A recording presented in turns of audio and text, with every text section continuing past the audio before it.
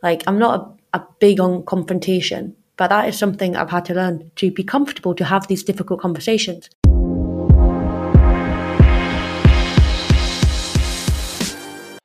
Hey everyone, welcome to our podcast, The Bold Tackle. We are your hosts, Sophie Howard and Oliver Howard, and we are ready to tackle bold topics in sport, Highlight the women's football industry, and speak about the unspoken. If you are ready to get an insight into what really goes on behind the scenes, join us on our journey and listening to The Bold Tackle.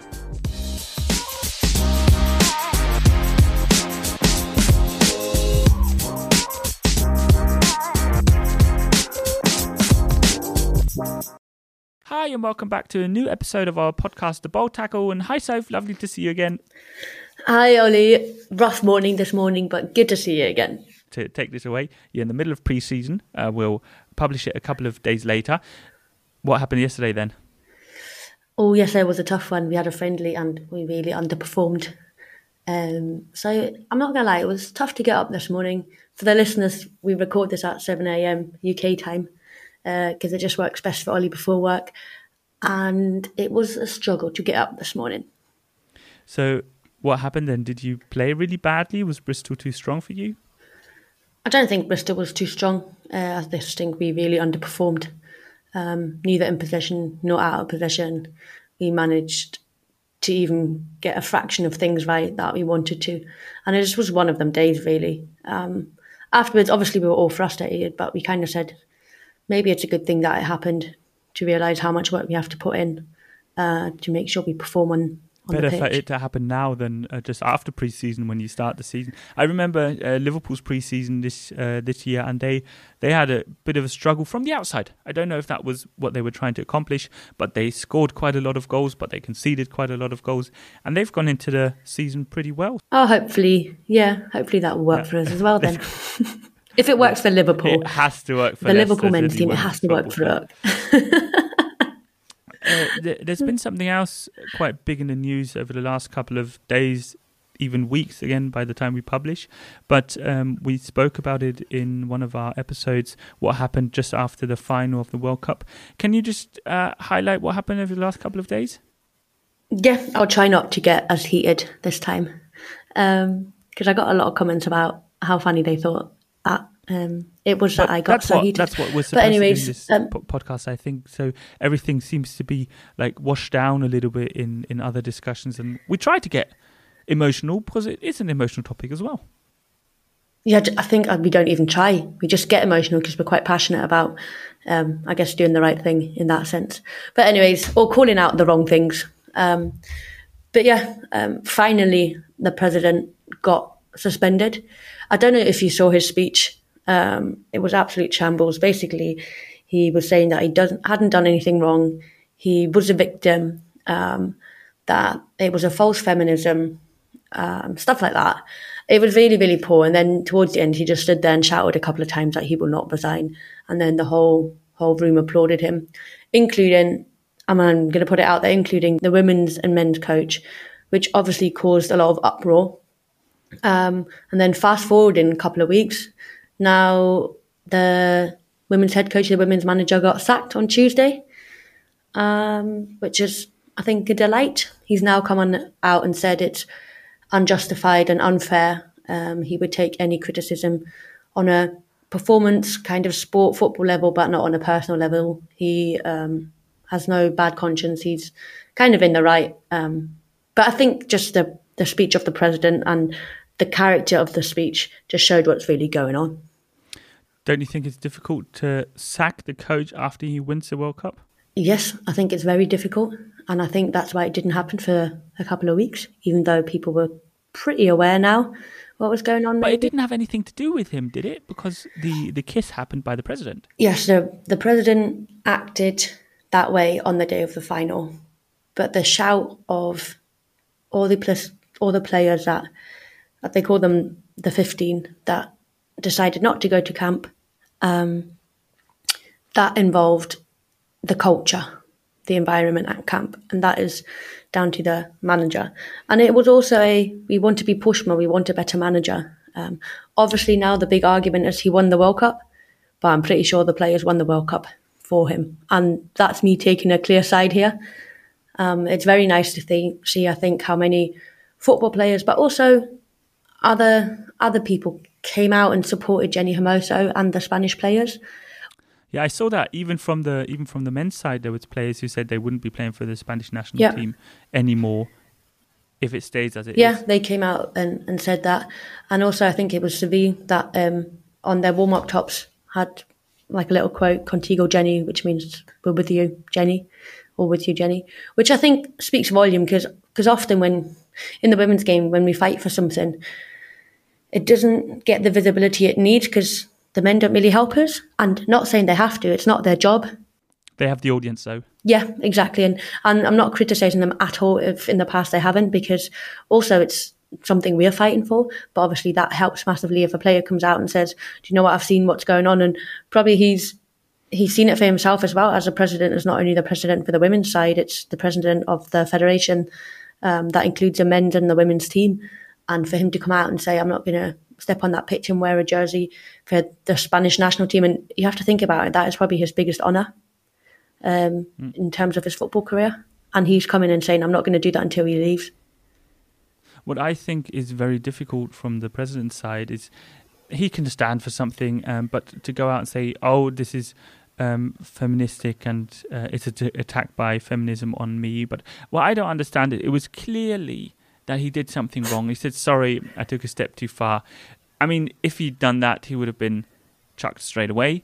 But this is standing up for your actions again, which he didn't do, which I find really, really difficult. And then on the coach's side, we spoke a little bit before we started recording. You said of actions he was doing in the camp, which obviously is now publicly known, where there were some difficult actions. And I mean, this can be tactic of someone. I remember the German coach Felix Magath, and this is not on the level that happened in the Spanish teams, but he had some very controversial ways of getting people fit and dealing with them. And I think there it was more he saw the athlete, not the person behind the athlete, but this was on a level which is very, very, very difficult, especially in a time where we're talking about equality and the power was used to control the team in a way that wouldn't have happened on the men's side, I think. Yeah, I just read an article again yesterday, and my friends are probably going to laugh at this because they keep laughing at how much I'm into this, and every day I come with a new article. But basically what Ollie was talking about is the manager asked the players or disallowed the players to lock their doors until 12 at night for him to go and check if they're in the room before, I guess, he goes to bed, and that is just off. That is weird. What's wrong with going to the door and knocking and see if they open the door? Yeah, or just simply trusting them. If I want to go to bed at 10, I'm locking my door, and you better not knock because I then have to get up. And then you talk about rest and recovery, but that's a different topic. But very true. Also, imagine you can't knock your door. You want to go to bed at 10. He doesn't come until 12 because the door's unlocked until 12. You are not sleeping. Because I'm anxious, anyone could walk in, even if they have a hotel just for them. Like, the coach could just walk in and you're like in the middle of your sleep, you're sleeping. Like, I sleep talk personally, imagine. Not only that, it's 11 players. It's not 11 players and a coach. There's a full staff behind it. And you want to have control of yourself and your room yourself. Yeah. You should be able to lock it. The staff, an interesting one as well. We just spoke about it, didn't we? But just after, I think it came after the president got suspended. All his staff resigned. So everyone but the manager resigned. So that is setting not an example, but that is telling you something. Something is off. It seems like they are standing behind the team and not behind the coach. And if it's the coach's staff, if they're really on his side, they should be standing behind him. If they don't do it, then I think it's an easy move as well for the federation. Yeah, and also, if your entire staff resigns, they are there every single camp, every single tournament, and they see what's going on. So for me, that poses big, big questions.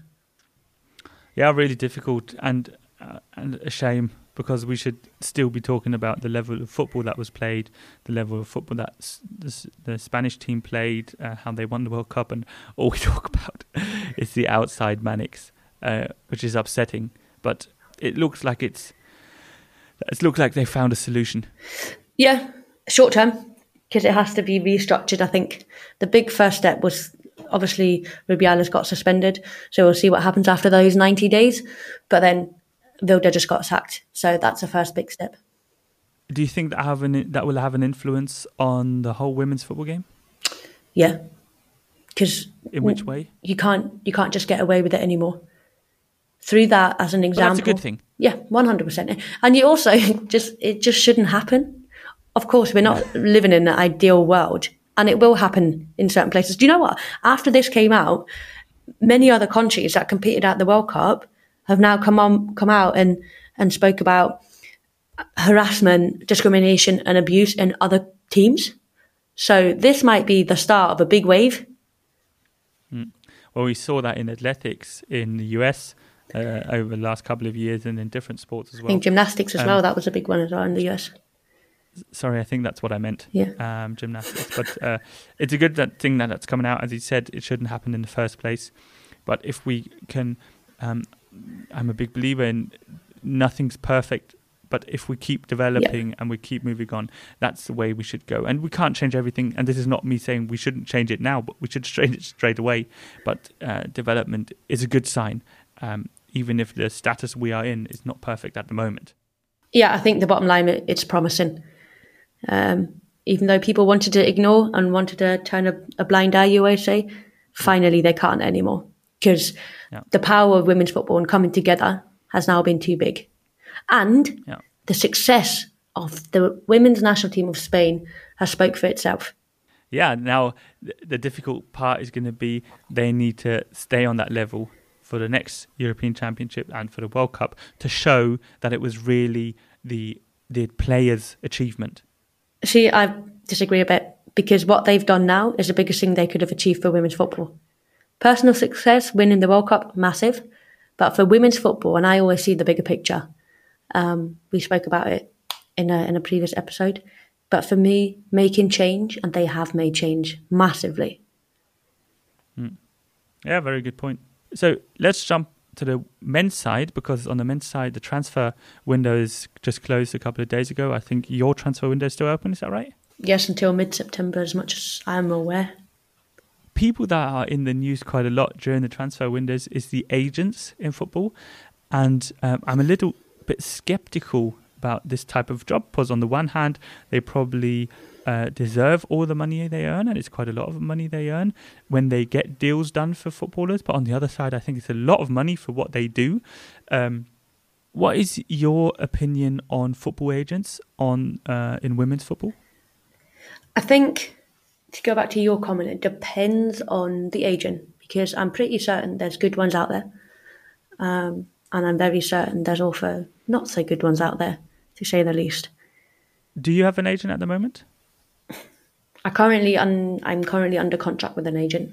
We had a very open conversation, so that's why I can put it in here. But after the contract expiration, and there's no reason really to cancel it prior to the expiration date, because as you know, I'm still under contract.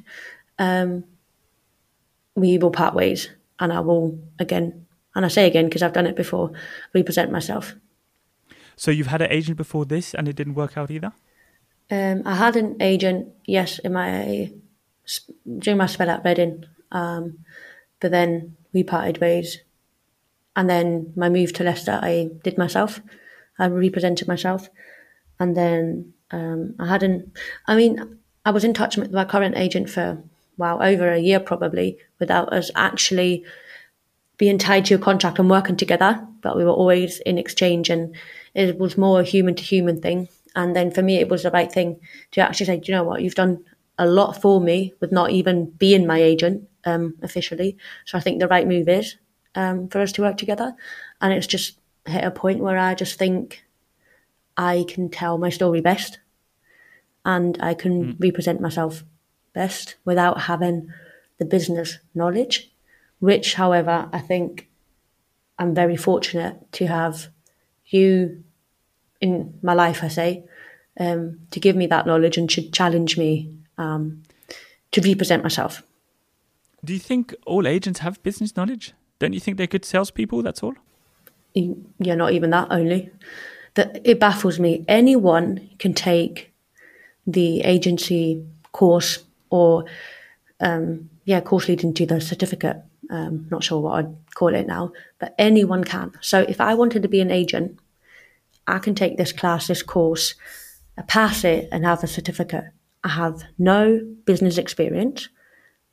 I have no sales experience. I have no marketing experience.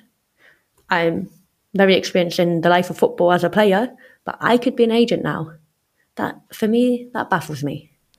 I think that's a good thing, to be perfectly honest. I think that's a good thing because it gives all people the same opportunity to become a football agent if they want to. Mm-hmm. What that doesn't mean is that the outcome is the same, that people who take this certificate are good agents. Yeah. And that's something you need to deal with. And unfortunately, you're the player. You're the one who's going to notice a difference and see if he's good or not. But that everyone can take it at the end of the day, I actually find that a good opportunity for people to become football agents. On the one hand, I'd love to become a football agent, but not just concentrate on transferring players from one side to the next, but to work with them as a person, because I think there's so many different levels you can help football players. Is on the money side. I like that part of how can they invest the money, especially on the men's side where they earn a lot of money. How do they prepare for life after football? How do they manage the media? How do they market themselves? Because there can be a lot of money that can be earned on the pitch, but also off the pitch. They are a brand for themselves. They can position themselves. So I'd like to do that. But at the end of the day, I think a lot goes through connections. You need to know the different football clubs. And as I don't have that, I never try to go into that direction. Maybe a mistake, maybe a blessing for me that I've decided to found Fundview. Just you speaking about it right now shows me how much you want, or you would want to help the person. And for me, I've been missing that. I've been missing someone that is not solely focused on sorting a contract with a club. That is one part of the job. That is not everything, though.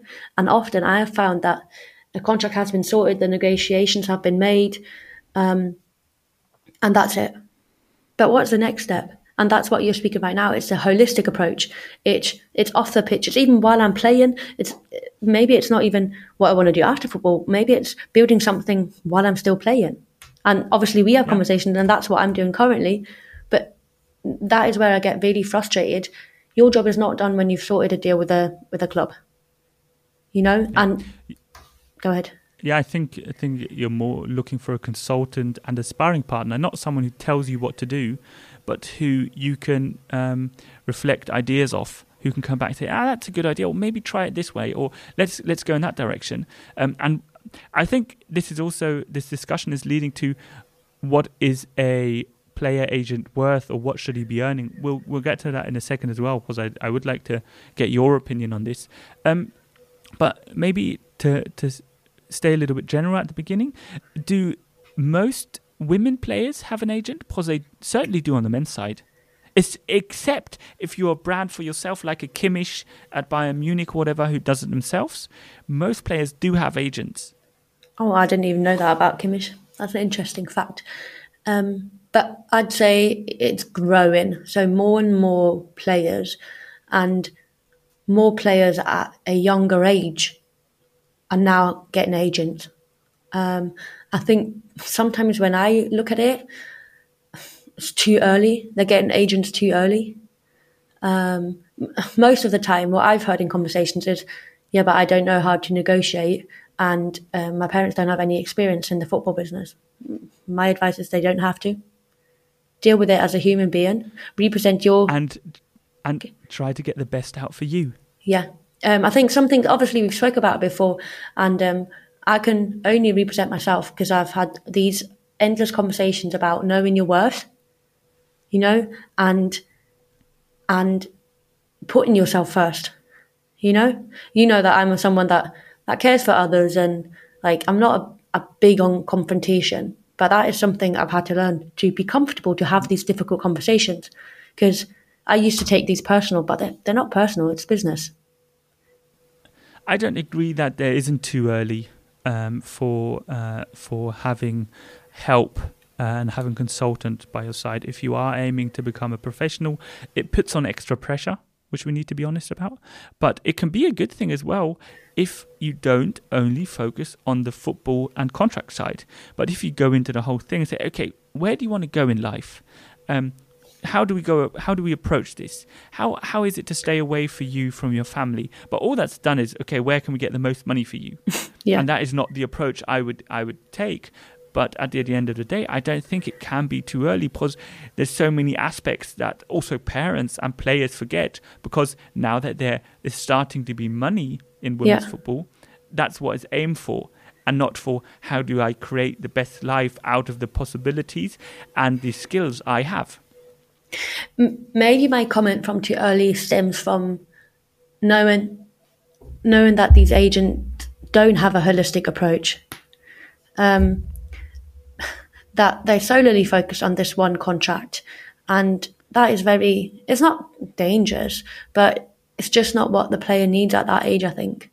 You know, as you said, you've got players moving abroad or even just living away from home for the first time, and I've never experienced that someone said, so if actually, are you okay? You're living away from home, you're very close to your family, is there anything we can do, you know? No, never. It's only, you know, when you say they should take care of the player, the only questions they ask if, would you want to stay at the club or would you want to move?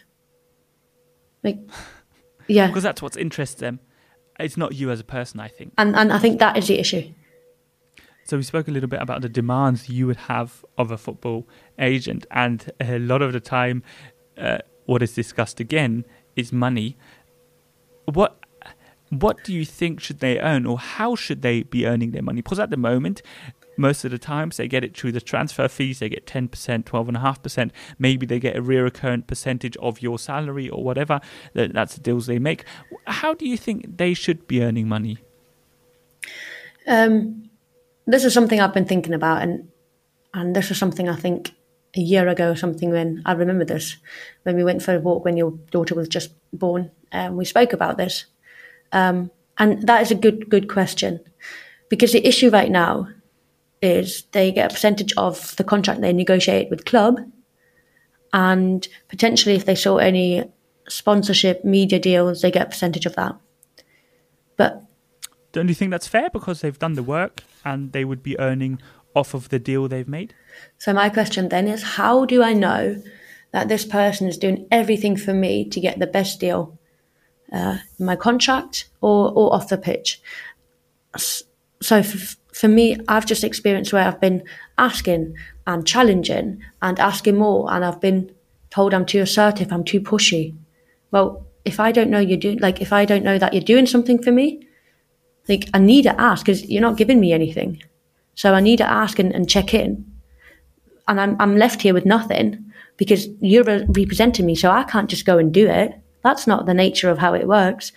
But if you don't tell me what you're actually doing, and I haven't seen anything for years, in a sense of I haven't seen any, I guess, media requests coming in, or any sponsorship ideas or requests, or you approaching people, then I'm just like, how do I know that you're actually working, not for me, but how are you putting me first?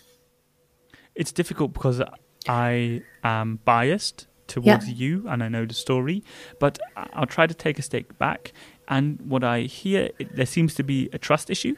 Yeah. That the trust is not there anymore because nothing has happened in the time that you have been together. Yeah. You don't trust him that there's anything happened. We don't know if it's happened or not, if he has contacted people to get marketing or to get sponsorship deals or to get a new club or whatever. We don't know, but obviously there's a trust issue. What I would say is, from the other side, from the agent side, something could be learned out of this comment you've just made is, why don't we go and try to get feedback, work closer with a player? Yeah. And the difficulty here is because I think they see the job differently than you do. I think a lot of the times people come into this job and they see themselves as a salesperson for a player instead of a consultant of a player. So all that he's doing and all that he's done is, I got you a job at Leicester. You are earning your salary. I am worth the money I'm getting, which is the commission we agreed with at our deal. I've done my job. Hey, we're still together for 6 months. You still have a contract for a year. You'll have another contract in a year's time, whatever, and I'll be earning my money again. So, and this is, I think, the approach they're taking because they are getting the commission off of the transfer and off of the deal they've made. Mm-hmm. I think, for me personally, I think a better solution would be a combined agreement where they say, okay, I will charge you by the hour, like a doctor would do, or like a lawyer would do, or a consultant most of the time does. I would charge you by the hour for the work I do, and I'll try to get the best deal out for you. The difficulty here is if he doesn't get a deal because the brand Sophie is not big enough or he can't get the deals, he'll be earning money for work he does without an outcome for you other than him speaking to people. And additionally to that, if the commission is what he wants on the transfer, lower the commission and work towards that as well. But that way he has to have the holistic approach, because if he doesn't, he'll only get you the deal and he'll earn half of what he does now. It is more work. But he can earn way more money as well if he puts the work in. And not only for me earn way more money, there's a connection. There's a we're working together. I trust you. But he's not interested. I don't think he's interested in that. Well, then I just think then I wouldn't work with these people. I found out I need someone that wants to connect with people. Yeah, but that's okay, and that's totally fine. Yeah. You'll find that person because there is these people out there. Yeah. But a lot of the times, I don't think they are interested in. They want to earn money. Why do people go into jobs? It's not because they want to get to know Sophie better or another player. Most of the times, it's if they want to earn money. If they go into the job and say, "I want to make a difference with women's football," then they'll be interested in person and money second. And sign me up. But then you won't be having the discussion about how much they want to earn, because that's secondary for them. But don't you think that's a win-win? I don't think so. Don't you think it's a win-win? Because it's a win for the player that relies on this human connection, I think, and that relies on knowing and trusting that you'll do everything for me to represent me. And also win-win because you're earning more. Yes, it is a win-win situation, but also I could be earning more by getting you a deal every 2 years at a club, earning 10% and doing nothing for you for the other 2 years. That could be a great deal for me as well, couldn't it? So I can see both sides. I would be on the holistic side as you do, because I find joy in helping people and making a change, and not just by transferring you to the next club. Also, for him, it must be more interesting to make you change clubs, because that's, if he gets money through the transfer, that's where he earns the money. But he earns money if he negotiates a new contract if I stay at the club. Exactly, with the salary. Yeah. So there's not even a... this is a really difficult conversation, because there's not really a motivation then also to get you to a better club or whatever, because he's earning the money if you just stay there. So all he has to do is, you're earning, I don't know, amount X, say 50k. Okay, you'll get 55k next year. I've done a great job. You get a little bit more, I get a little bit more. There we go. Instead of going, okay, we're going to transfer you to a new club or whatever, or getting, look, this is what you're worth. You should be earning this. Club doesn't want to pay it. I think we should try to go somewhere else, because I think you're really worth it, and not I can earn more money getting you to Chelsea or whatever. Yeah, I agree.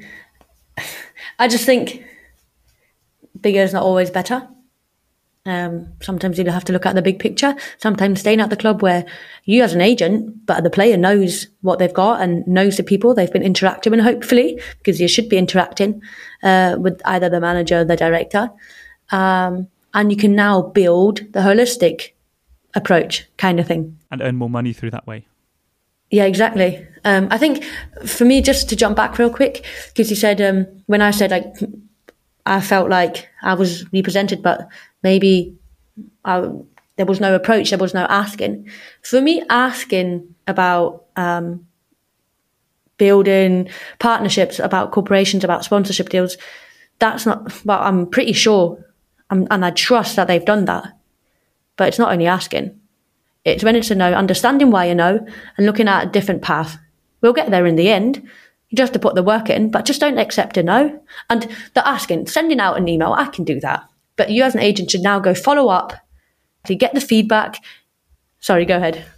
No, that's fine. It's just totally different types of approaches, and that is what we speak about with our guys here.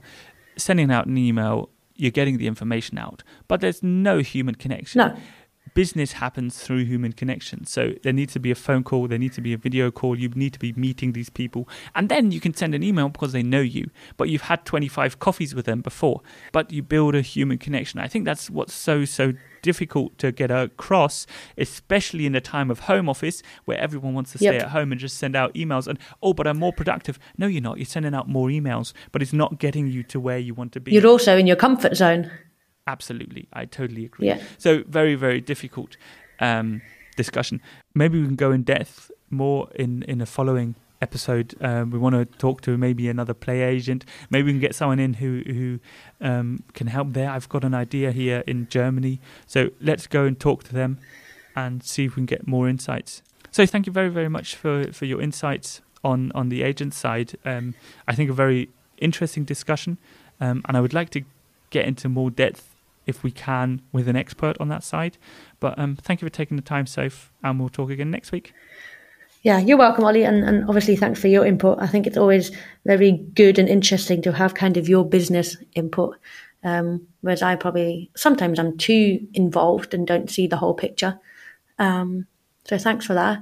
I hope you have a lovely week, and I shall see you next week.